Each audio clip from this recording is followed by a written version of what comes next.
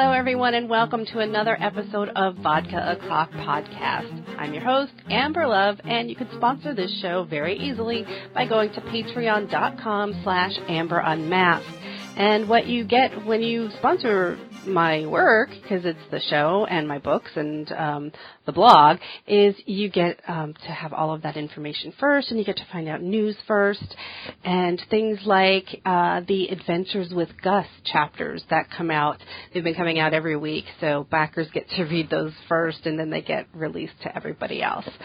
So joining me today, while we are talking about Adventures with Gus, we are going to be having an entire cat-tastic episode with Margaret Shavetta and Brooks Peck, who are half of the creative team behind the Unadoptables. Welcome, I'm so glad you're here. Thank you so much for having us. So I came across your comic, The Unadoptables, because of Kickstarter. Mm-hmm. So I want to make sure that we talk all about Kickstarter and the story and the artists that are involved, because I have down Beth Morrell as like the main artist, but then you have Autumn Haynes as the color and graphics. Mm-hmm. So that's really cool. So I want to know how you guys started this project, because you have a really interesting backstory yourselves. It's so easy for me to spend an hour talking about cats. Yep. So, heck yeah. Absolutely. So, and I'm hopefully you'll have time to see the Adventures with Gus too. For sure. So the Unadoptables was funded on Kickstarter, and you even hit some reward goals and everything. So I want to hear about how this came to be. Well, was it 2 years ago? Or getting there now. Yeah, almost really 2 years ago. We got cat fever. And we were like, okay, we need a cat. Not cat scratch fever. That's totally different. Yeah, no. Totally different. We were like, we need a little cat baby. And so we moved into an apartment where we could get a cat. And I was like, I was very strict. I was like, okay, we're going to get a male, no females, because I'd had bad luck with females in the past. And no kittens, because I didn't want cords chewed.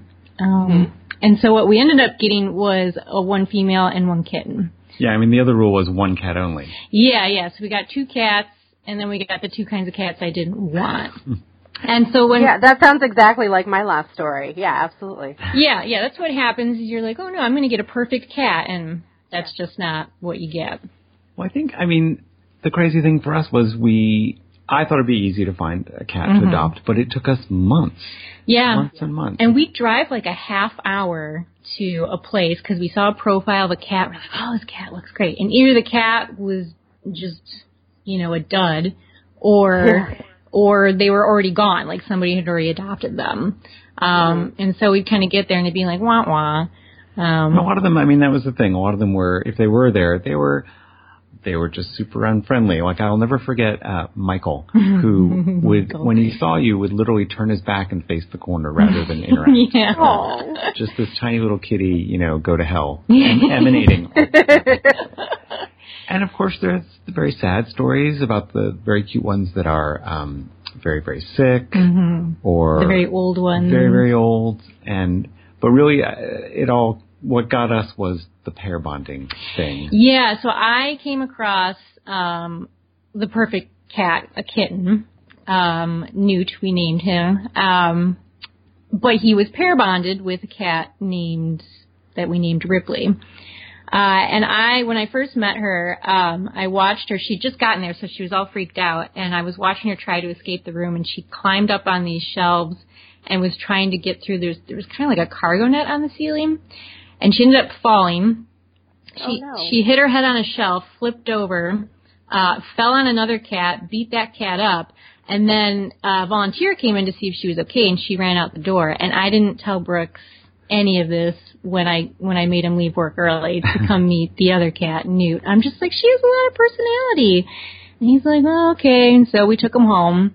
Because Newt couldn't go home alone. That was the deal. Yeah, we had to take him. We had to be together. And so it was just this whole process of trying to find our cat, and we got cats, and then poor Newt died 2 months later. And then, no. yeah, I know. Our poor Newt, he has something called FIP, and it's one of those things you can't do anything about it. And so we were kind of like, I remember feeling a little worried that Ripley might have gotten it too, and she might get sick, but I looked at her, and I'm like, nah, she's one of those cats that's going to live forever, just out of spite. And so, we've had her ever since, and she became, like, the whole experience plus her just became the inspiration for the comic, because one day Brooks was like, I have this idea of a story about all these cats living together, and that's just kind of when it was born. Yeah, the ones that was the core of it. I was like, what's life like for those cats that are never going to get taken home, but are just always in the shelters? I mean, it sounds very sad. I of course thought, well, we could take a humorous approach to this. Right. And that's a tricky thing to do as far as writing goes. I mean, when you look at cartoons like Toy Story, it's like they have these epically sad moments, and at the same time, you know that it's endearing and heartful, and you still laugh.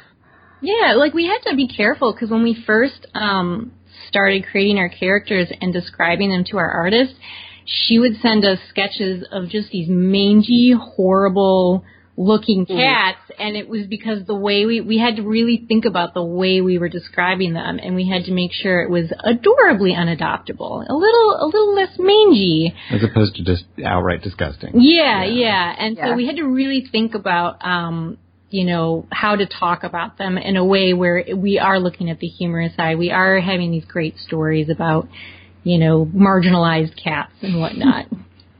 There's this cat on Pet Finder that I saw the other day, and there's a couple of them that only have one eye. Mm-hmm. I didn't realize how common this was for cats to have such eye problems. And so there's one named Captain America, and he's just like this gorgeous, like sort of, Siamese pointed cat. And I'm like, oh, he's just amazing looking. But then there's this one called Mallory, who's this long-haired cat. I love long hair. One eye, no tail, because that got taken off. And she has this, like, survival story that, like, some people are really, really great at writing the Pet Finder things, and other people just female cat, all shots, that's all I write. So I was just like, I saw the cat Mallory, and I'm like, oh my God, this is the most badass cat in the world. I'm like, everything in my power to not run out and get her. Yeah.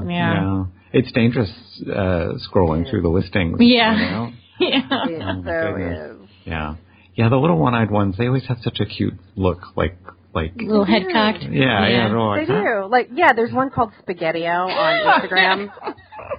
And he's like that kind of Persian with the mashed in face, and so it's already like all this long, raggedy black and white hair and like then this winky look with a tilted head, and it's the funniest looking cat. You just have to smile. There's a cat bow tie company I follow, and one of their models is a tabby with one eye. I always like his pictures. Yeah. You do. You feel bad, and you want to, figure out how you can take them all home. And, so I've gotten to know a couple people who have done animal fostering, whether it's puppies or kittens, and Sarah Donner in particular, she, the bottle feeding of some of these babies, and it's like they have to be fed every 3 hours, and then you have to help them poop by like rubbing their bellies, and it's like you're really taking over mom duty. Yeah. And it's just so hard. Like, man, bless the people that do this fostering, because that's hard work. Such commitment. I mean, it's great commitment. Yeah. I can't imagine what our lives would be like if we had to actually take care of the cats we write about, because some of them are awful. But well, let's talk about some of these cats, because there's one in the cone, and we started with sort of what we were kind of thinking of as unadoptable archetypes. Yeah. So we began with all right, we need let's have a very sickly cat, and let's have a cat that is just gross and drooly and doesn't really clean himself up and stuff, and let's have a very elderly cat and things like that.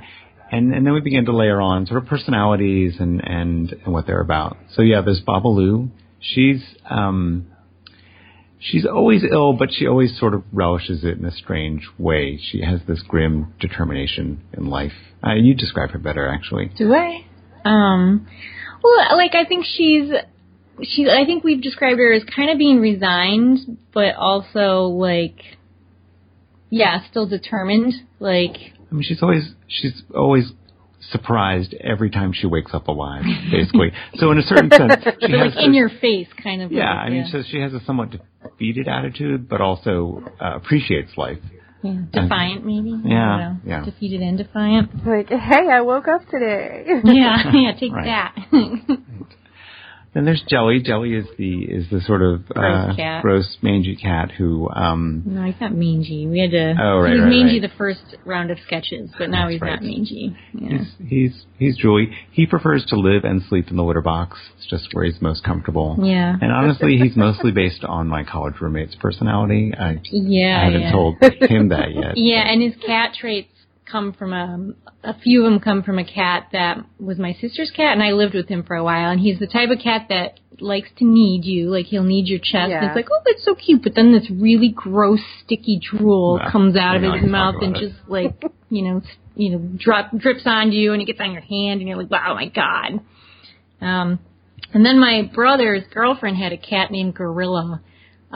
Who she didn't clean herself very much, and so if you went to pet her back, it was just kind of you pull your hand away and you're like, blah. Yeah, when they get old, sometimes they just stop the cleaning. Yeah, and she had some arthritis in her back too. Yeah, so it was hard for her to get back there. And then we have our pair bonded cats, which is what the first issue is centered around. Vincent, a sort of Maine Coon mix, and then Marmalade, who's a orange tabby Scottish fold. With that adorable giant eyes. Yes. Saucer eyes. Yeah, she has a sort of superpower and able to turn herself into a manga character in some ways. So Marmalade, of course, if she weren't pair bonded to Vincent, would be scooped up in a second. She's a great little kitten, but no one wants to take Vincent, who no one even knows how old Vincent is at this point. And it's not like he's particularly ill or anything. He's just awfully decrepit. But I enjoy their relationship a lot because, in the comic the cats talk to each other, but they can't talk to humans. It's not like a Disney film or something. And we in the first issue learn a lot about Marmalade and Vincent's how they interact with each other, what they're about. She's just incredibly devoted to him, and she has all these fantasies about the ways they're going to conquer the world, and he is just quietly tolerant and encouraging, but you can tell deep down he knows. He's resigned. Yeah, he's like, nah, we're not getting out of here. Yeah. But he supports her big dreams and her spunk. And should we tell her about? Up to you. Okay. And I didn't realize it when we were creating these characters, and one day Brooks pointed it out to me. He's like, well, they're us. I'm like, what are you talking about? It's like it's me and you, because Brooks is 16 years older than me. And when we met, I'm, the spunky young one. Like, we're gonna make all these awesome projects and take over the world. And he's like, uh-huh. But we did it, So we made a couple awesome projects, and Unadoptables being one for sure. Yeah, absolutely. And but I mean the relationship between Vincent, and I love that his full name is Vincent Von Toast, because I think cats need names that really suit them. Yeah. Elaborate. So Vincent Von Toast and Marmalade, and and I think it was in his little bio where it says he would willingly stay there alone if for Marmalade to get adopted, and it's just like. She just won't. I know. I do. It's actually when we finished the script and I read through it, I got a little verklempt at one point. I can't give anything away because we haven't released those pages yet, but it's a good story. Brooks wrote a really good story. Aw. That's good. But see, it's true. Writers put themselves in their characters even if they're cats. For sure, and you don't even realize you're doing it until later. Totally unconscious. Yeah. Yeah. Mm-hmm. Yeah.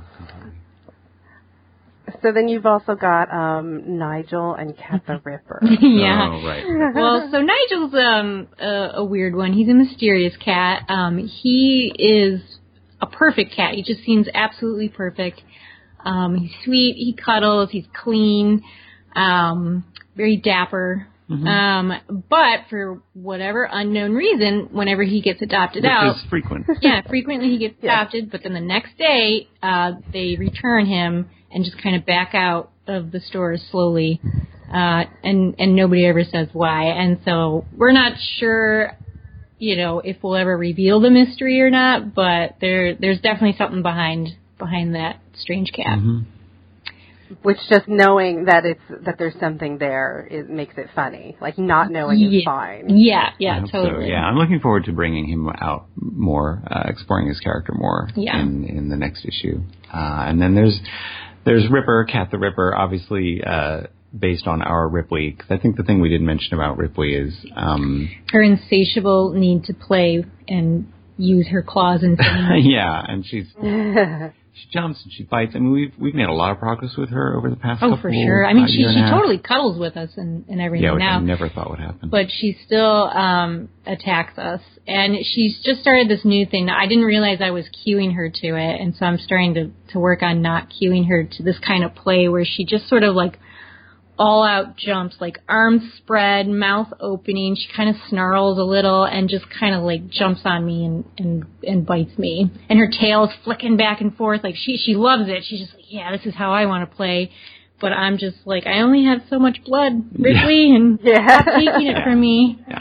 Yeah, we marathoned My Cat from Hell, like all the seasons, and like a month. And then I read Jackson's book. And, like his actual memoir book. And it's just like, he talks about working in the shelter and it was a kill shelter and that was like his first job was to help euthanize, the animals and stuff. Well, it's tough. It's something about Seattle, too, I think that helped us, create this cat cafe in this world is like, I don't think there's many or any kill shelters around here. Not nearby. Yeah. And so there are these cats, they get to continue to exist and have personalities, and you get to meet them all. Well, cat cafes are really popping up everywhere. There's one that just opened in South Jersey in Asbury Park. I think they call it Catsbury Park. Mm-hmm. And, and I know there's Meow Parlor in New York. So it's a great, wonderful thing, especially for people. Like, I know that you've written in a human character with allergies and, so some people can't have them because their kids are allergic or they have an apartment where they can't have them, whatever, or they're demanding jobs, and it's just a really cool thing to think that, people can go get that furry comfort if they need it. And then, meanwhile, people who have the means can adopt them. I think it's a great idea. I would love to like open my own someday, but there's buildings around here that are, I think would be perfect. It's like, it only takes $500,000. Yeah. How about that? Yeah, we have one coming to our neighborhood. They announced it. I don't know when it's going to open. It's sort of been a little delayed, but but we're going to be regulars, I'm sure. Yes. Yeah, and so in the comic we take some liberties because, of course, here in America they have to keep, or at least in Washington, food and cats separate. But we just we're like, we'll have to take a little license and let the cats just meander in the whole thing. Yeah, because it's funnier that the cats can sneeze in their drinks and stuff like that. It is, and same thing with bodega cats. Like, I don't know if you follow that Twitter, but the bodega cats in New York are just a thing. Like they're nobody cares. Nobody cares that they're laying on the package of rice that's inside a plastic bag, or if they're laying on the Pepsis or something. Yeah, they're just there and they're part of it, and they're not supposed to be. But it was just such a different world when I was in Europe and the dogs just come right into the bar. Yeah. Like it's just a perfectly normal thing to bring your dog with you when you go out for beer. I think Istanbul has like a really well taken care of stray cat and dog population where they actually like feed them. I know they trap the dogs and like vaccinate them and fix them and stuff, but they can't do it to cats because it's way too hard. Well, is this where they made the documentary? Yes. About? Yes. Yeah. What's that? Okay, I haven't seen it yet, but I did remember the. You know, by coincidence, they're screening that this Sunday here in Seattle, and we're gonna go. Oh, that's right. Is that the Cat Day? Cool. National Cat Day? National we're Cat going Day. to that. Yeah. Cool. Well, the thing about bodega cats, I mean, they're great for keeping the vermin down. That's kind of, I'm sure, was the original idea, and so it's a little short-sighted, I think, to draw that separation. I'm big on museum cats because I work in the museum field, and there's one in Brooklyn at the Transit Museum, because of course the Transit Museum is in an old subway station that's no longer used. There's no way they're going to keep the rats out of the museum, so they've got a cat in the museum, and it's just there and takes care of things. I love it. It interacts with the visitors and stuff. It's so cute. I love that because I think there's one that's like officially like the official cat of one of the London undergrounds or something. Because there's one who works at like the Prime Minister's house. Like he's like there and sits on the step and gets photographed every day. Like that's the cat's job. And then there's one that's like works in one of the subways, and so they officially like named this cat and like gave him a Twitter feed and everything. There was I don't know where in the world or what the name of this cat was, but there was a cat in a neighborhood somewhere that would always sit with its arm up on a stoop, and then when it eventually died, they had a statue made of it in that same spot. I was like, oh my god, so cute. Oh, that's perfect. That's so sweet. So with the artistic license that you've taken with having the cats around food and stuff, so you've got you described Hank, I think it's Hank, originally as like a crazy old cat lady trapped in this body. This giant man with an inner cat lady. Inner cat lady. Yeah. Hank is he's another one. God, there's so many. I want to get to all these characters immediately, but I can only take them in turn. Yeah. Hank is a former animal behaviorist, and he was a researcher and scholar, but he just wanted to give all that up. Academia is the worst. And that's a little bit of me. That's a little bit of me.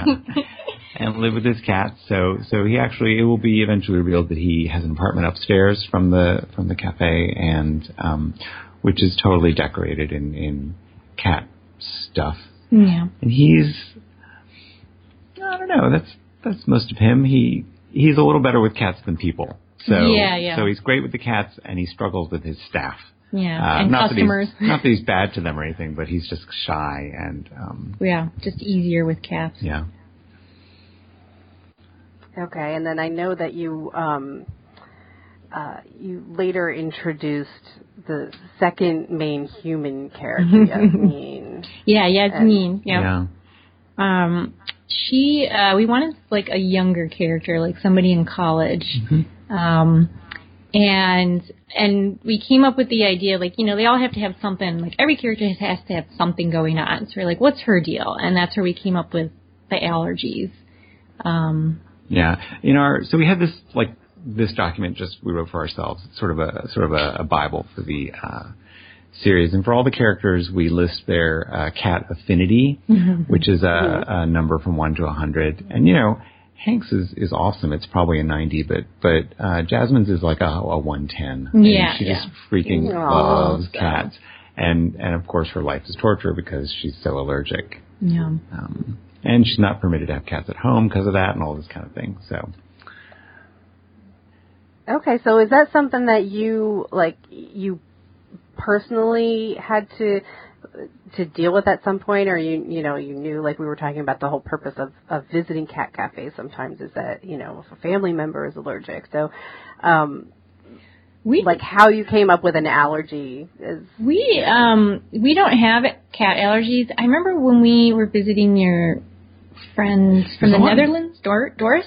Oh, yeah. Doris, we were staying in a little place where the cat wasn't allowed inside the place. It was an Airbnb, but it was allowed around. The cat lived next door. Yeah, but it wasn't allowed inside. And so we had him inside, and he was so sensitive to cats. He tried so hard, to have a conversation with us, but he was sneezing and tears in his eyes.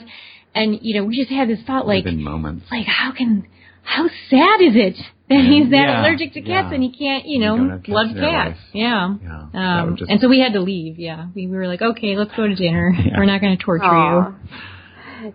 Because I had heard from a friend of mine, who sent me a picture of her cat. It was absolutely stunning and beautiful, and it's a Siberian, and because it was one of those things where her cat looked so similar to my old cat, and mine was a Himalayan, and she's like, no, I got a Siberian because of my allergies, and these are low allergen cats. Ooh. So I was like, oh, that's a thing. So I looked it up, and sure enough, there's like 8 types of cats that are considered low allergen. There's like the sheep cat, right?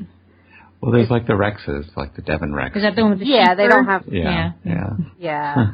But there's like the Siberian and the Balinese, and I mean, the Balinese is a gorgeous cat too. Now, I don't know if why I saw Siamese on the list, and I thought, well, that's pretty odd. But I've always wanted a Siamese cat, and I still do, and my Himalayan had the vocal cords of one, but she only let it out like if she panicked and thought she was alone, and it got more and more as she got like really old and basically like dementia. But because I didn't even know that she meowed for years, I didn't even know until I had a neighbor tell me like, it sounds like you have a screaming toddler. Oh my God! Oh no! I'm like, what are you talking about? I'm like, my cat doesn't even meow, and he's like, oh yeah, oh no, she yells. And then I heard her, just like, I mean, I got her when she was 6, and for like years I had no idea, and so now I have Gus. And he was just like, he's just a black cat with a couple white puffs on him, taken off the street, and was at the pound. Like, it's not even a fancy shelter. It was like the township pound. Oh, wow. And they were really nice people there. So sweet. And, like, the woman, the one in particular who was in charge, knew the personalities and like the makeup of every single animal. Wow. And she would just be like, she would ask me what I wanted and what I looked for, and it was like, I saw this giant Maine Coon with these green eyes. I'm like, he's perfect, he's awesome, he's beautiful. She's like, no, he's not for you. And she amazing. Yeah, and cool. so she ended up pulling out Gus, and and I was just like, all right, well, I picked up 3 cats and then came back with my family and was like, okay, I was too distraught with mourning and everything that I'm like, I can't make this decision. And then this cat like licked my face, and they're like, that's the one. Yeah. And I'm like, all right, we'll take him. And he is so whiny that you'd think he was a Siamese. And he's very demanding, very vocally demanding. And if you don't pay attention to just the vocals, then he starts knocking stuff over. Oh, Yeah. Yeah, which seems like a very Siamese thing to do. And it's like, you are just a street urchin. I don't think you have pedigree in you anywhere. I met a guy once at a party, told me this story. He had a Maine Coon, and he and his wife decided to make the Maine Coon, who was indoor-outdoor, just an indoor cat. So they kind of made that change. But the Maine Coon twice threw itself through a plate glass window to escape. And so finally they were like, you win. And now the cat was an indoor-outdoor again. Yeah. Yeah, that's nuts. I mean, Gus is starting to play with the door handles. Yeah. Figuring it out. Testing. He's figuring it out because they're not they're not all knobs. They're those lever ones. Like handles, Handles. Yeah. So he actually knows what they do. And so now we just have to keep them locked. Margaret and I are actually smiling at each other because that is exactly something that's coming up in the first issue is cats and door handles. Yes. So, yeah. Cats and door handles. I mean, it's just so funny because,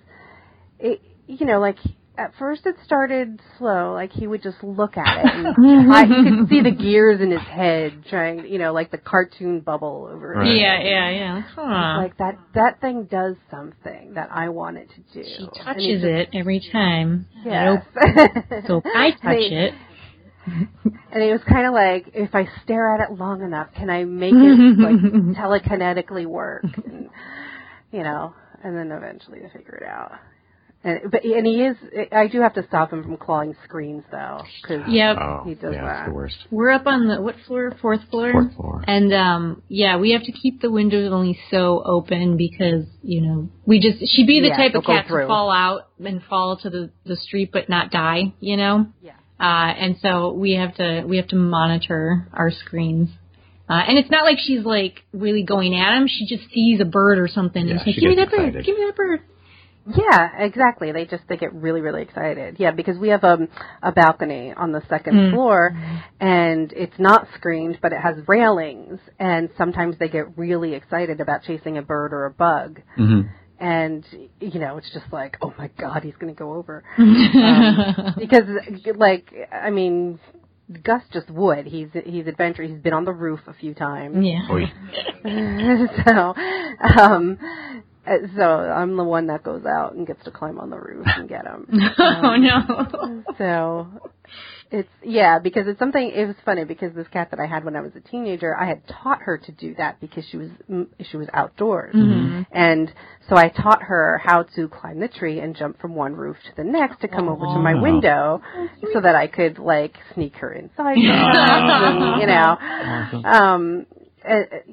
so it was one of those things where she was super athletic, and Gus is not as athletic as he thinks he is. He's getting there. I mean, he's definitely adventurous and loves rock climbing. It's like, when we take him to the park, he loves these big rocks that he can climb all over. Oh, cool. Just the fact that you can take him places and take him on walks on a leash, I think is amazing. Yeah. I mean, that's really, really cool. I see those Bengal cats out. Something like people will take. Yeah, they need to be. Yeah. Yeah. I'm always just like, I wish Ripley could do that. We have a harness and we've tried with her a couple times, but she's in the flop over mode, which we just need to be patient, and just let her get used to it. But I'm just like, I don't want to forget about her, and she's like stuck, somewhere, flopped over, can't move. So. Yeah, if Gus did the belly crawl thing, like he thought that he could crawl out of the harness for the first couple of days, and then he got used to it. But that's why I think the strollers were great, because Oliver goes just in the stroller, and but putting Gus in the stroller first, or on days when it's crappy weather, he gets to see the environment first, and he got used to where I would take him before trying the harness. Smart. And cool. Yeah, and I think that helped him. But yeah, they're really spoiled. All cats should be spoiled. I think when we're good and we get good karma, we come back as house cats that get spoiled. Oh my God! Exactly. Love to be a cat. I know, a really spoiled house cat, or adventuring cat. I follow some of these amazing cats on Instagram where the one lives on this boat. It's like a Maine Coon looking one. Yeah, I've seen that guy. Salty sea cat. Or something. It's awesome. And then this other cat that goes on just his human's little tiny outboard fishing boat and helps go fishing, and he has the Nemo looking vest. The Finding Nemo. The life jacket. It's awesome. I'm like, oh my God. I don't know if Gus would let me put a life jacket on. So how did you meet up with the team? So you had this amazing idea, and you've got all of these incredible characters that have backstories that you're feeding in slowly. But you have but you're the writers. Mm-hmm. So how did you find Beth and Autumn? So our first step was to reach out to new friends, and so our friend Liz Brooks met her at a Comic-Con, yep. And then she approached him at the airport, right? And was like, "Hi, Mr. Peck." Aw. I had forgotten I'd met her. So the strange person was accosting me at the airport. Yeah. But we immediately got to talking. She was telling me about a webcomic she does, and so I knew she would know stuff about that. I mean, really, we were / still are somewhat total newbies at this thing. Yeah, and so we said, "Hey, we're interested in talking to you about webcomics." She's like, "Oh, you have to meet my friend Al." And so we sat down and we talked to them, and they just gave us some like really good starting advice, like how to approach artists and this and that. That was actually really good stuff. Like having a lot of material ready before we started talking. Yeah, about this. yeah, not just being like, "Hey, like I have this idea," like really being prepared. Voice. Yes, in that voice, and being, but really being prepared. Yeah, with scripts and character sketches and just showing that we were serious about the project. But then we started, when we were really, earnestly looking for artists, I was doing all the right things, which never worked, and Margaret did something crazy, which did work. Yeah, I mean, we kept looking at this, but like... I was looking at, for instance, I was following the social media of art directors at comic publishers and book publishers, and I was looking on DeviantArt and just all the regular places where all the artists hang out, and not finding anything. Yeah, and you had a really specific style in your head for what you were looking for too. And so finally I'm like, I'm going to check LinkedIn, which when has LinkedIn ever helped any of us? Yeah, exactly. And, like, are you kidding? Right? And I just did a search, artists, Seattle, or comic book, I think, artists. And not a lot of people came up, and people that did come up didn't really have their profiles together. Like, they didn't have portfolios ready or links or anything. But Beth did show up, and she did have links and a portfolio, and we went and looked at, and she didn't really have much comic art, but she had like a really good portfolio of all kinds of art. Her training is as a character designer, both 2D and 3D, but she wanted to get into comics, it turned out. Yeah, and she had done one comic before, like she'd worked with somebody on a comic, and so we approached her, and she was like, "Well, this sounds exciting," even though she's a dog person. But she really is a dog person. Yeah, she's a super, like, our cats looked a bit like dogs for a while. And we had to be like, "Oh, this looks great, but can you make it look like a little more like a cat?" Well, one of her she has a lot of comics gigs, and one of them is coloring the comic Pugs. So, okay. So occasionally when things are slightly rushed, sorry about this, Beth, cats can be a little pug-like, and we just have to push back a bit. Yeah. But she's great. And her cats, like, you can tell she's been studying ever since she started working with us and working on her cats. And we're getting great motion and movement and looks out of her now. And so when it was a little tough in the beginning though, because when we found her, and started talking to her, she was right at the beginning of a career transition. She was living here in Seattle, and had a job she wasn't like too excited about, but she was offered a job, but she wasn't sure if she was going to get it in LA, working for the guy. Working for Dave Kellett, yes, who is a webcomic creator. He does Drive and Pugs and there was another one. A daily. Sheldon. Yeah. And so, and she colored for him, and he had an assistant position that may or may not have been opening up. And so she was sort of just suspended for a while. Yeah, like completely in limbo. She just like couldn't, have we gotten started at that point? Did we have a couple pages from her already? Yes, we did. We did. And I had my schedule put together for the Kickstarter and everything. And I was able to push the Kickstarter out a little more, but I got to a point, and she did get the job, and she moved down there. But eventually I got to the point where I was like, we want to keep working with you, but we're getting to the point where we're not going to keep to the schedule. But then she was on it. She's like, nope, I'm here, and then she's been great. She's been super reliable. But one compromise we made, it's not really a compromise, but to help give her more time, we found a separate colorist. She was going to do everything, pencils, inks, colors, lettering. But time-wise. Yeah. She asked, I don't know if she asked, but we came up with the idea, we were like, hey, what if someone else colors? Will that make this easier for you? And she was all about that. Our friend Al knew Autumn. Yeah, whom we've never met, of course, because it's the 21st century. In person. Yeah, it's the internet. We did Skype with her once. She's in Virginia. And so we, hired her, and she's been great. I mean, they've been a great team. Handing off, Beth hands off the inks, and then she colors them, and we've been getting a page a week. Really steadily. Yeah, it's been great. We feel, and I also probably shouldn't say this publicly, we feel like Beth is really on the cusp of great things, and we're going to lose her. I was actually wondering about that, because that's when you said, and then she got this, maybe a job, and it's like, oh no, you know where that story's going, like, the person disappears. Well, actually she's been really committed and reliable, and we don't think she just kind of like poof. We love the idea of helping her at the beginning of her career, and her then moving on to bigger, better more things. More power to her. She, the things she can do with layouts. Her layouts are so good. Are just amazing. Yeah, so. Yeah. Definitely talented for sure. That's great. And Autumn too. Autumn has a ton of her own work and comics out and stuff. She's been doing this Halloween series thing that I've been loving watching on Twitter. Yeah, it's a drawing a day for October or something like that. Yeah. It's like Inktober? Inktober, yes, that's what it is. Yeah. Yeah, and it's this little pumpkin child thing with hooves. It's awesome. I love it. Aw. That sounds great. Yeah, I love when you find that perfect combination of people that work really well together. Yeah. I got to do that too. I felt like a matchmaker. I was like, your pencils with your inks, this is great. And it's like, and I got to pair people up. I'm like, this is wonderful. And then I see them off doing other things without me, and I'm like, guys.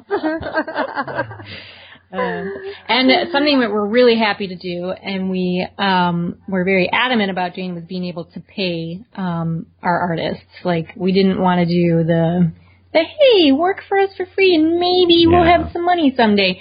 We really think creative people should get paid for their work. And so that's why we did the Kickstarter, was like, we had a little money that we fronted, to get 6 pages ready for the Kickstarter, but it was ultimately to raise the money to pay the artists for the pages. Yeah. Okay. I was going to ask if you somehow had the whole thing done and then, were able to pay yourself back or whatever. Well, we actually did. We were able to reimburse Brooks for those 6 pages, but we weren't able to pay ourselves. That'll come someday. Yeah, but that's not we hired a friend for social media and stuff, and we'll hire people for marketing, because that's what you need to do to be able to get to the point where you can make money to pay yourself. Mm-hmm. And so we'd rather invest in those people so we long term have an income someday. Yeah, that's That's actually leads up to what I was going to ask you, though, about the Kickstarter, was if you managed that whole thing yourself. Yeah, we did. Because I'd done a Kickstarter before. I had done 2. I did one. My first one was for somebody, and I just failed miserably at it. I was asked to do it in a really short amount of time. I was like, hey, sure, I'll try this out. But I learned a lot about it in the process. And then my first one was successful. And then so for this one, I'm really good when it comes to the producer project management stuff. I can keep track of a lot of small pieces to a bigger whole. And so I created the schedule, did a lot of the coordinating and the communications, wrangling writers and artists, Brooks being the writer. Mm-hmm. And, just, I'd say firmly but sweetly stayed on top of people for deadlines and stuff. And we made the video. I love making videos, so I can do that too. Brooks is our graphic designer. Our not as super talented. No, you're designer. good. You're better than you say you are. I'm free, and you get what you pay for. Yes, and I stay on top of him for those deadlines too. I mean, I think the thing about a Kickstarter campaign is it takes a lot of work and a ton of detail to create something that looks very simple and easy. Yes, yeah. But behind any good campaign are dozens of spreadsheets and Google Docs and emails, and I spent a ton of graphic design and just making little graphical bugs and things, and just making a really nice coherent package so people can see, these people know what they're doing, are going to follow through on the project that I'm funding. Yeah, because it's speculative. It's not like certain projects where it's like most comics Kickstarters are written and done, and they just want to take them to print. So it's there, and if you just get them the money, they'll get you your comic. Yeah. We were coming from the position of, hey, it's not even done yet. Yeah. And people have to give a lot more trust to us And that's why we have. I've seen that, and I've seen that fail miserably, where people didn't, it would be like a year, 2 years later, and folks are complaining, like, where the heck is this book? Yeah. So, you guys are doing it, because you're doing it like a webcomic and putting it out timely.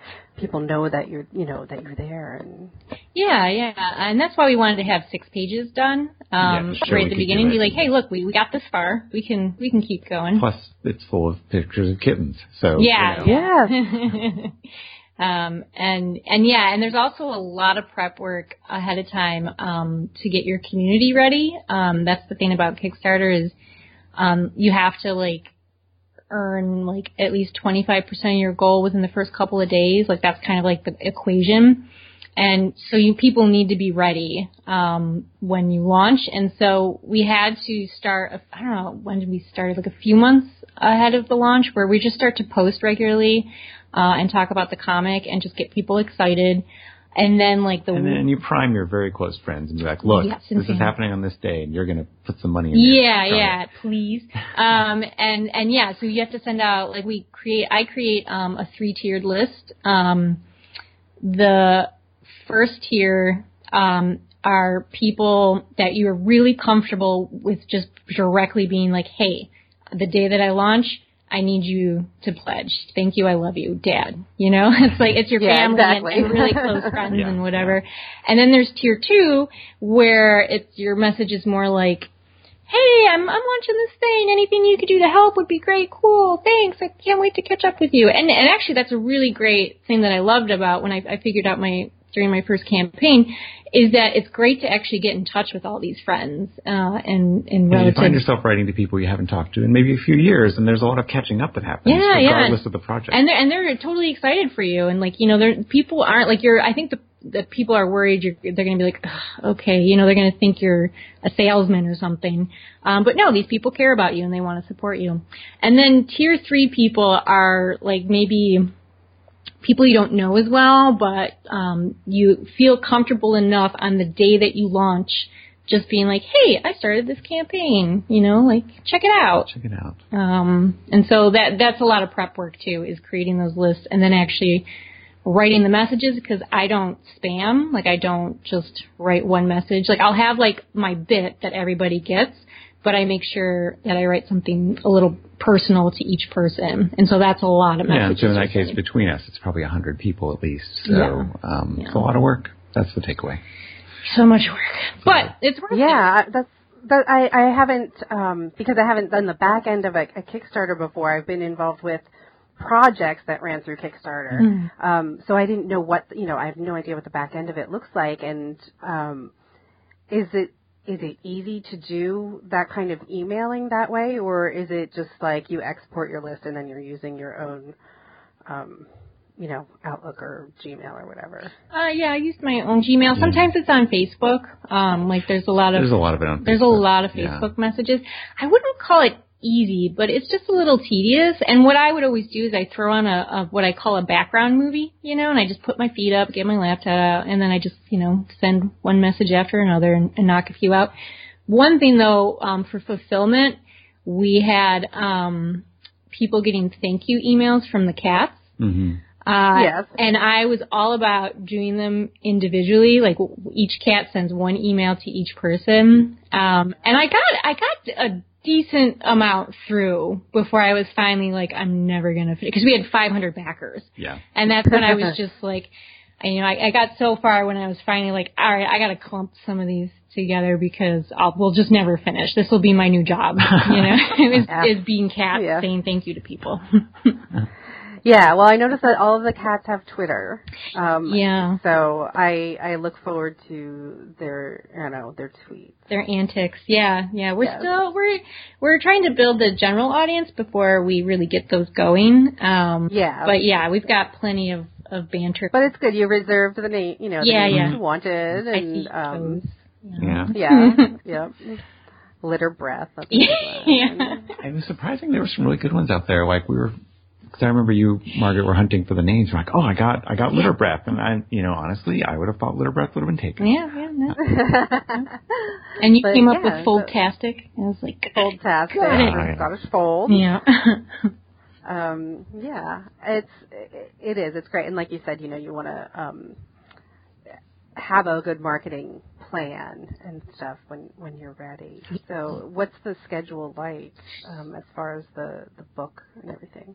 So now we're right on track, a page a day. We built up a bank of 4 pages. 5, actually. 5 pages. I would have liked 10 because I'm neurotic, but we got 5 pages banked. So if for some reason our artists fall behind a week or 2, we have pages to rely on, so we can make sure we can get a page out a week. And I always hear, and it's definitely true, that in webcomics in particular, that steady, predictable release schedule is key to keeping your audience. And I'm impatient. I want to get the whole thing out there. I want people to read it. So if on schedule, we finish up this issue end of February. End of February. Like the artists will be done probably early February, but we'll be done releasing end of February. So then February, March, that'll be when we're starting to package it together to get it printed for everybody. Yeah, because a lot of the backers get a print copy as well. But everyone can read it for free as it comes out. Mm-hmm. And what's on my mind now is to make sure we get going on issue 2 so that there's not a gap. Yeah, so we actually want to start issue 2 well before issue 1 is done, because then it'll just take forever to be like a comic a year. Yeah, so we want to hire another artist to do issue 2 while Beth is working on issue 1. And then she'll go straight to issue 3 would be the idea. Yeah. So like as soon as she's done with issue 1, she'd go on to issue 3. And this is our plan, but we have to raise more money, and that's why we're gonna move to Patreon. Like we're gonna keep the issue free, and then just have early access on Patreon, and as well as sketches and script stuff and behind the scenes and Q&A and all those things. And when in doubt, just throw a cat video up there. Yep, cat videos. I mean, we're recording Ripley all the time, just in case. Of course, but she always stops doing cute scenes as soon as we start recording. So we're getting a lot of dud videos. Right. Well, see, then you need like the Ripley fan club so that other people can submit their videos. That's good. And, oh my God, that's a great idea. Thank you. Yes, I will send you a video of Gus trying to open the door. Oh yes, that sounds great. So since you're changing artists and platforms, that's a big change altogether. Is the story going to be continuous, or like when issue 1 is done, then you're going to start with like new cats and a new story? It's going to be more episodic. Yeah, I view this as a sitcom kind of. Yeah. That there are these. So it's like Seinfeld, but with cats. Yeah, right. Yeah, exactly. Yeah. There's this bunch of quirky people, and it's a place where other characters can kind of pass through. And so the story in issue 1 will be a discrete story, and the story in issue 2 will be a new story with the same characters. Yeah, and we'll shift focus from different characters to get everybody to bring out other personalities. And we're still going to stay on Tumblr and Tapas and whatnot, so it'll stay free there. And then we'll just be like, hey, people, you want issue 2? Help us out on Patreon. But yes, we're starting to work on we've been working on getting Patreon ready for that. And so issue 1, as is already apparent, mainly focuses on Marmalade and Vincent, but issue 2 is going to be a Ripper and Jelly. Well, it's a Ripper and Hank, and then a Jelly and Nigel B story.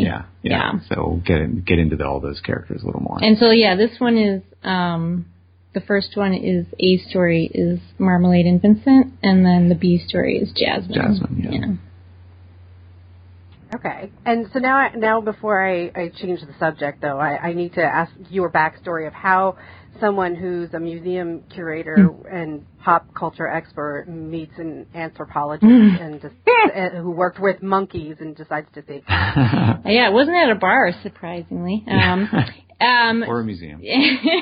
I was getting ready to graduate with my MFA, and I was working with one of the professors there. It's called like a directed research elective, but it was really just do whatever you want to do. And so our mutual friend, Wanda Gregory, she was awesome. She just started putting me in touch with all these people she knew in different industries in Seattle, and just getting me all these informational interviews. And then she said, "Hey, I know this curator at the museum." I was like, "Sure, I'll meet him." And then he didn't get back to me really after the first email. I was in the middle of an opening. Yeah. There was a lot going on. But I bugged him again a week after, and he's like, "Oh yeah." And then as soon as we met, we just immediately started talking about creative projects. Because I was trying to get a job. And I was immediately like, he's not going to help me get a job. But we just hit it off, and anyway. We were talking about all our writings and personal projects and whatnot. And so, and then it was just our life together that brought us. And I had my novel that we worked on together. You're my editor. Yep. And so we immediately just... we found we could work well together on really well. like assisting each other's projects. Yeah. So I think it was never a question about let's collaborate on something. Yeah. And see how that goes. And it goes great. Surprisingly. And so let's talk about this novel, though, because like you mentioned before, you did also fund that through Kickstarter. Mm-hmm. So it's a novel is so incredibly different than a comic. Yeah. So if you can and you still have time, I want to hear about how that Kickstarter project worked. So that it is different, and it's when it comes to the structure of preparing, executing, and then fulfillment, it's pretty much the same. But the project and the content is different. It was actually a little easier for me to engage my audience when it came time to be like engaging them. Like I think 6 months before I launched or something like that, I was blogging twice a week. It was easier because there were just there's so many things going on in my novel that I could just start talking about this thing or that thing, this character. What is the title of this novel, Margaret? Oh yeah, I have. It's called The Alchemist Theorem. The Alchemist Theorem, which is the series, and the first book is Sir Duffy's Promise. And who's the audience for this novel? Middle grade readers, but more adults have read it than kids at this point. And so it has an autistic protagonist. And what kind of novel is it? It's a fantasy novel. Okay. It's a fantasy novel, but that's one of the big differences between the book and the comic is the book's audience is a little harder to find. We're cats, like a cat audience. Yeah, that's way more. Cats on the internet. Cats are way more general. Yeah. So my backers for that were mostly from my community, and people come out of the woodworks. Like people I haven't seen in years. Neighbors in the town I grew up in, backed me, and then it hit a little vein. Somewhere within Kickstarter newsletter, and that brought in a lot of outside backers from outside my community. I think it strikes a chord with school librarians and teachers. There's been a lot of interest there. I reached out for them. I did a lot of individual emails to school librarians. I just started looking for. I would just pick a state, pick a district for the public school.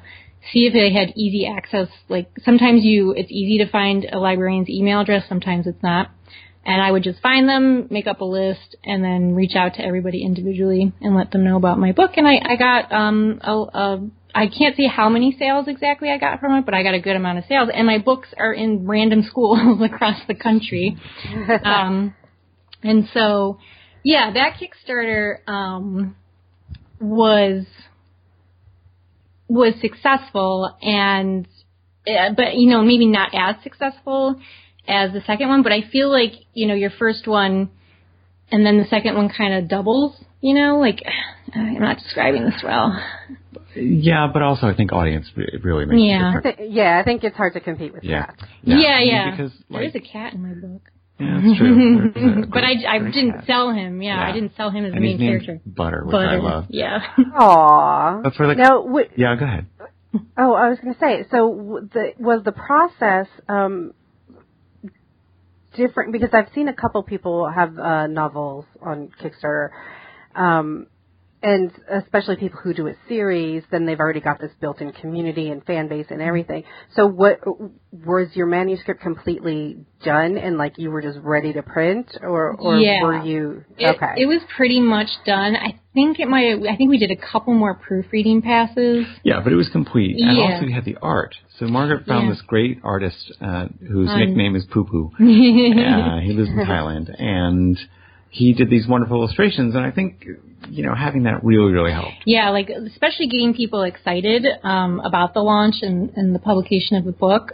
Starting to, having art is just one of the best assets you can have. So it's similar to the Unadoptables in that Margaret fronted that money to get that art. Yeah.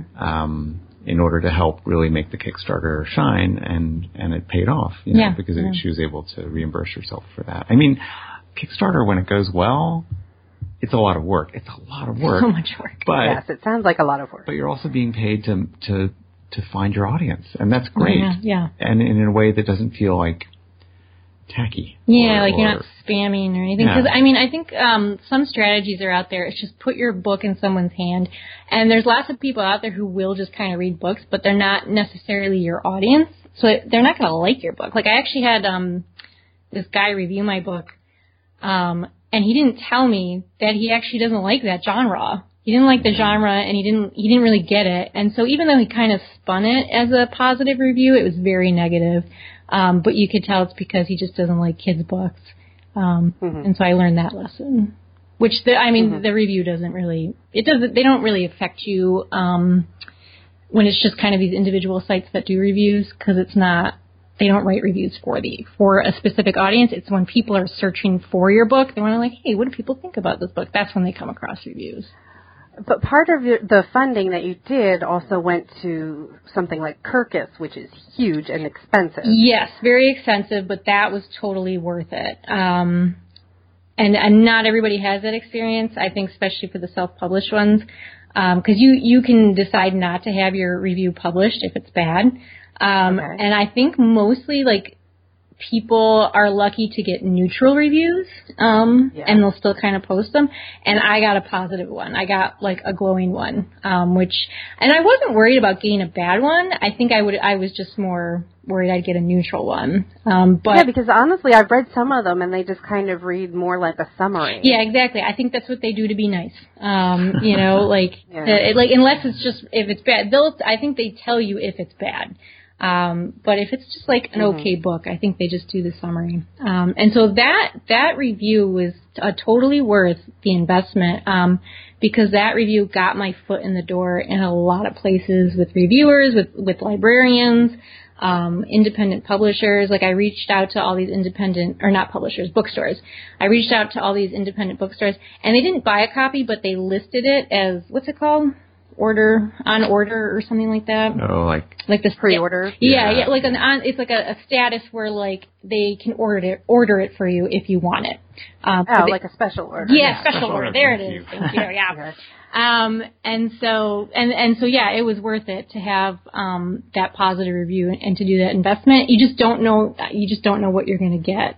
But you believed in your book. I did. I knew. I'm like, this is a good book, so that's why I wasn't that worried about getting a bad review. And so yeah, I'll do it again for the second one, and I'll be a little I hope it's as good.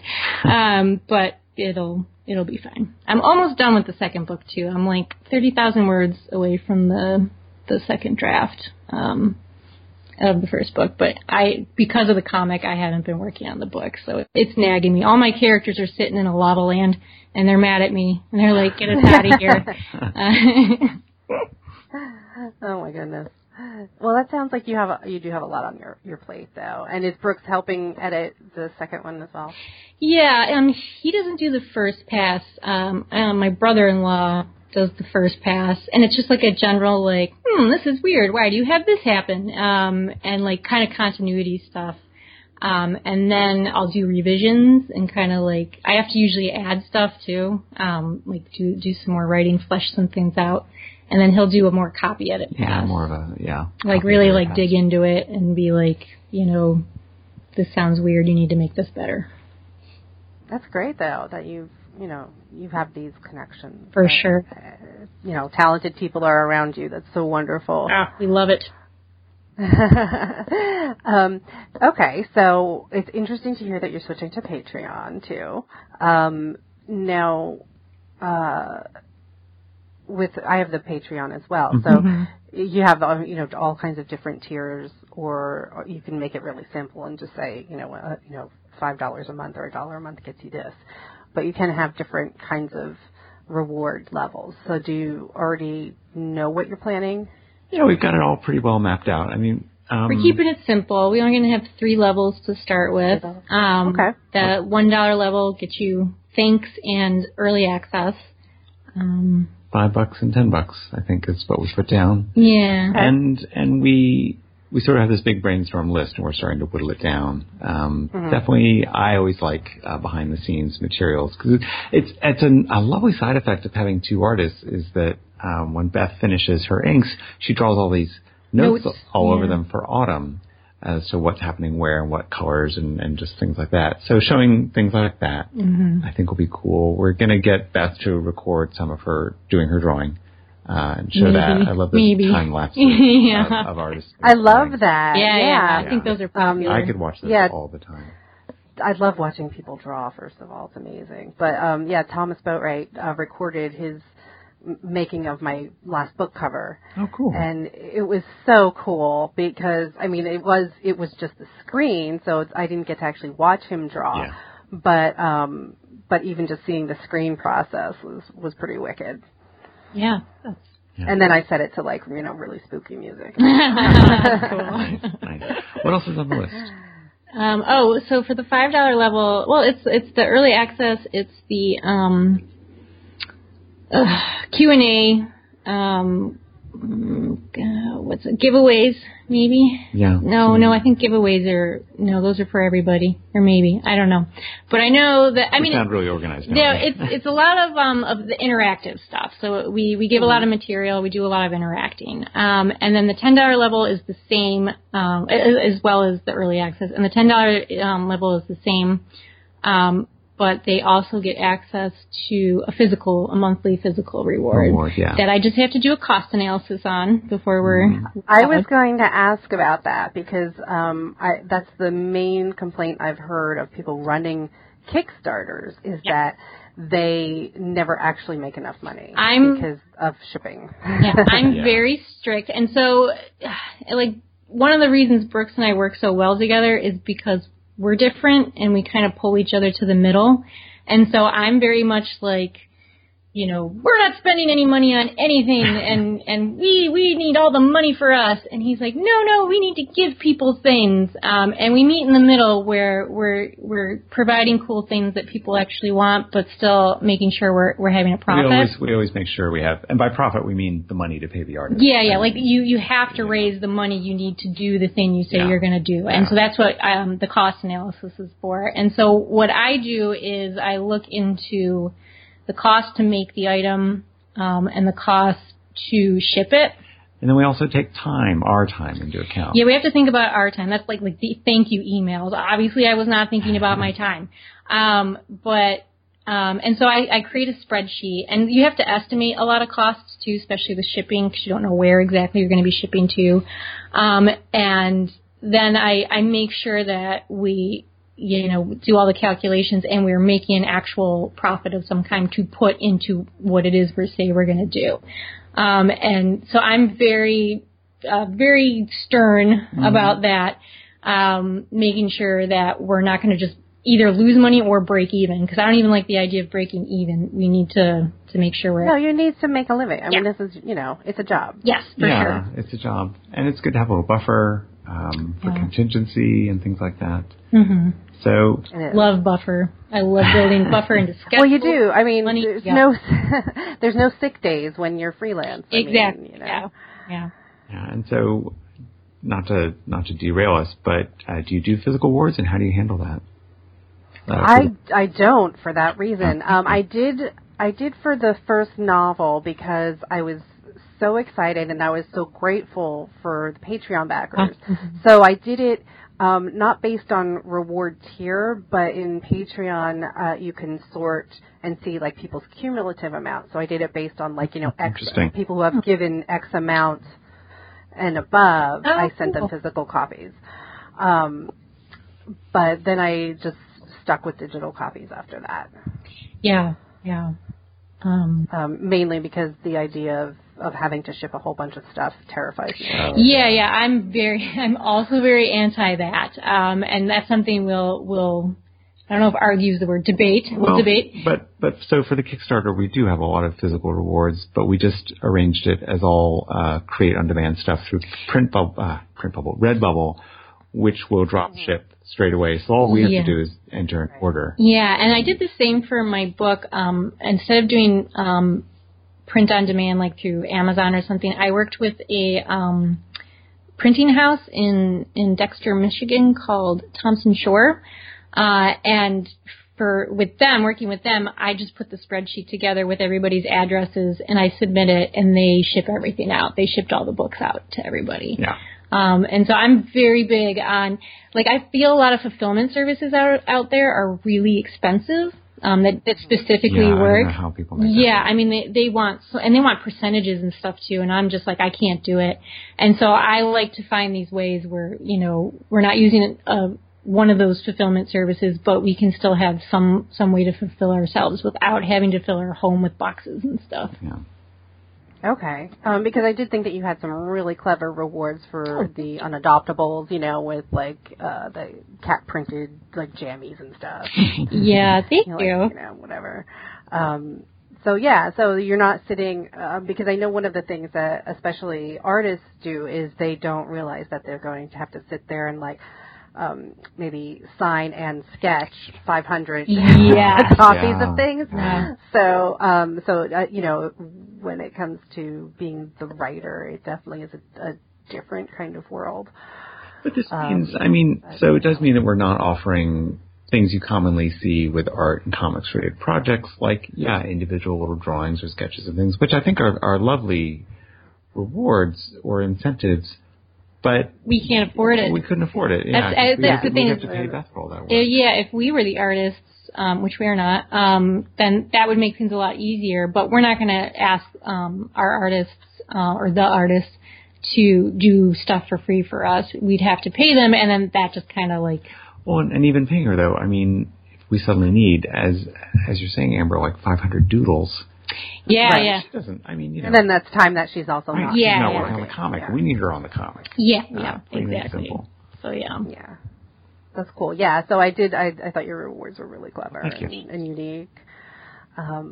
But, so let's run through your links and everything and where to find you. Like you mentioned that you're on Tumblr and Facebook and everything. So let's just... I know sometimes it's hard to get like the exact same name all the time, which is my problem. I have a different name on every platform.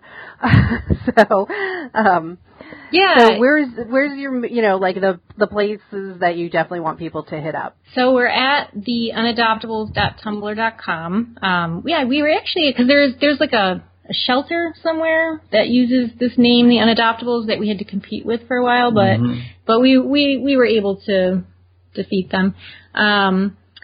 Then we have the tapas.io/series/The Unadoptables. We got it there too. But with Tapas, it's easy enough to just go to tapas.io and search for us. Okay. And I would say if someone's not used to Tumblr, Tapas is the way to go to read the comic. It has a really good user interface. Yeah, and then social media, Twitter and Facebook, it's just at The Unadoptable Cats. We weren't lucky there. Yeah. They got us there. And what about Facebook? Yeah, that's the same. You can do the same at The Unadoptable Cats and find us. Right on. Yeah. Yeah, because I did see that. At first I looked up on Adoptables, and I was like, oh, that's not them. Yeah. But we're starting to beat them a little. We're starting to... Yeah. It seems to be counter against our purpose, because we're crushing cat shelters. Yeah, but we actually, once we build a bigger audience, I plan to work with local cat shelters, like where we can feature a cat profile to our audience, you know, and be like, hey, look at this guy, he needs a home. But we just don't have the audience right now. Yeah, I just randomly do that, like, for fun. Yeah. I just go to Pet Finder and I'll pick like a theme sometimes. Oh, so I'll cool. go through like all the names of people from like Parks and Rec, and I'll just cool. There's like a Ron Swanson bulldog or something, and like I said, that Captain America one-eyed cat. I'm like, this is great. So yeah, so every once in a while you'll just see me tweet like this whole stream of lonely animals that need homes. And I still constantly share the info whenever I can from the Franklin Township Shelter and Second Chance for Animals, which is the volunteer group that runs it, where Gus came from. Aww. So, because they were so nice, they honestly, and they do like fun stuff, like they have Santa Claus pictures and that kind of stuff. Oh, that's great. That's really nice. Yeah. So, good. I look forward to seeing more of your work and charity stuff and info on all of that. Because I know that's obviously, you can't talk about rescuing cats without mentioning the shelters that are out there. Oh, for sure. Yeah. Oh, especially all the ones we've gone to looking for our cats. Like, we've got like probably 5. We can be like, maybe you'll have better luck than we did at the shelter. Get there Seriously, fast. I think I wrote like 7,000 words on the time that I had trying to adopt. Yeah. I'm like, they make it harder than I think getting a kid. Yeah. Some of them. It is. It's quite difficult. Yeah. It is. It's not as easy as you'd think. And it's like, look, aren't they just homeless? Like, I have a house and there's food. Like, yeah. I think, growing up, all our cats just showed up, Yeah. So we lived in the country. Yeah, I lived in the country. So I think it just made it seem like it was easy. It's like, oh, your cat is just there. And I kept expecting to, okay, I'm ready for a cat. I'm just going to come across one on the street. But they're just ended up being outdoor cats, and I was going to steal people's cats. I had to be like, oh my God, Brooks, look at this cat. He's like, it's perfectly healthy and it has a collar. Don't touch it. Don't take it home. Yeah, ours, it was funny. It either came from like friends whose cats had litters, or and those were ones that we had that the one lived pretty old. And then I can remember it used to be the thing to hang them in the AMP. Or there was a bulletin board that said, like, free cats. Right. And so it was just like, or there'd be a kid out front with a box. It was just like sucker written across your forehead. I knew a guy who, how he got his cat was at work, a coworker brought in a box of kittens and said, look at these great kittens. At the end of the day, I'm taking them to the kill filter. So they all get taken home. Oh, wow. That's emotional blackmail, but come on, I'm sure they all love their cat. Yeah. It's so true. So we also got lucky that Gus and Oliver got along really well.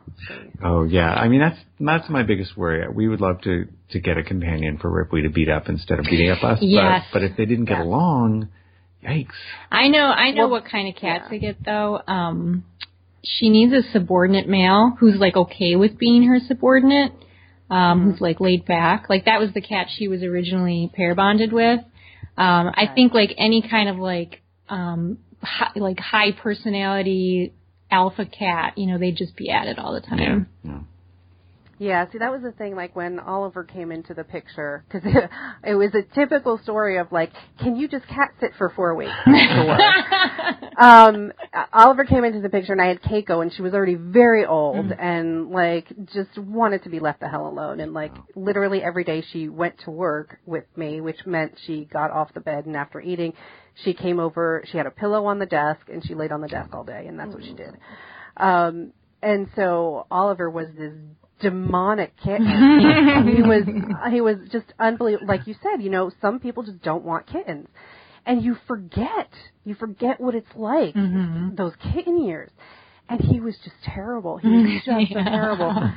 And then when she died, it was like a switch went off, and suddenly he became like a grumpy old man. And what happened? He grew up instantly, and it was just bizarre how quickly Oliver just like overnight grew up. And then we brought Gus home, and he basically like stole Gus for the first couple weeks. I was like, I'm gonna have to go out and get myself another cat because Oliver stole him. But now they're really good about like they have playtime, and then they have like tons of alone time. Like they each have their own relationship. Yeah, they really are. Like they each have their own rooms, but they're because they're similar in age. I think that's really like the big difference. They're only a year apart. Mm-hmm. So they can wrestle and tear each other, apart, and it's constant wrestling, and then it's quiet for hours while they're sleeping. Yeah, nap time's our favorite time. yeah, that's what it's just like having kids, where they're like, you get your sleep when they sleep. Yes. I'm like, you have no idea, because when Gus is awake, he's crying.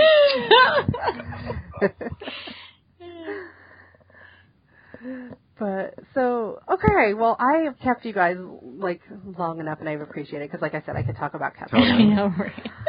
Yeah, we've enjoyed it. It's been great. Thank you so much. I've loved it, and so I look forward to hearing the news of more about when issue 1, of course, and and then whenever the Patreon gets going. So you can definitely count on Gus being part of Ripley's Fan Club. That's awesome. And we're looking forward to Gus Adventures. Yeah, gotta check that out.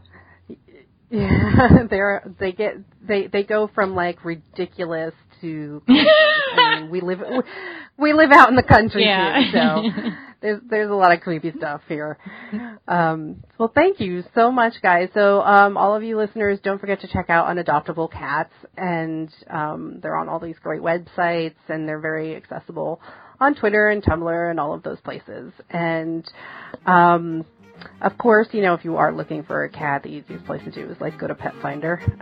Or if you need help, just follow me at Elizabeth Amber on Twitter, and I will constantly be tweeting out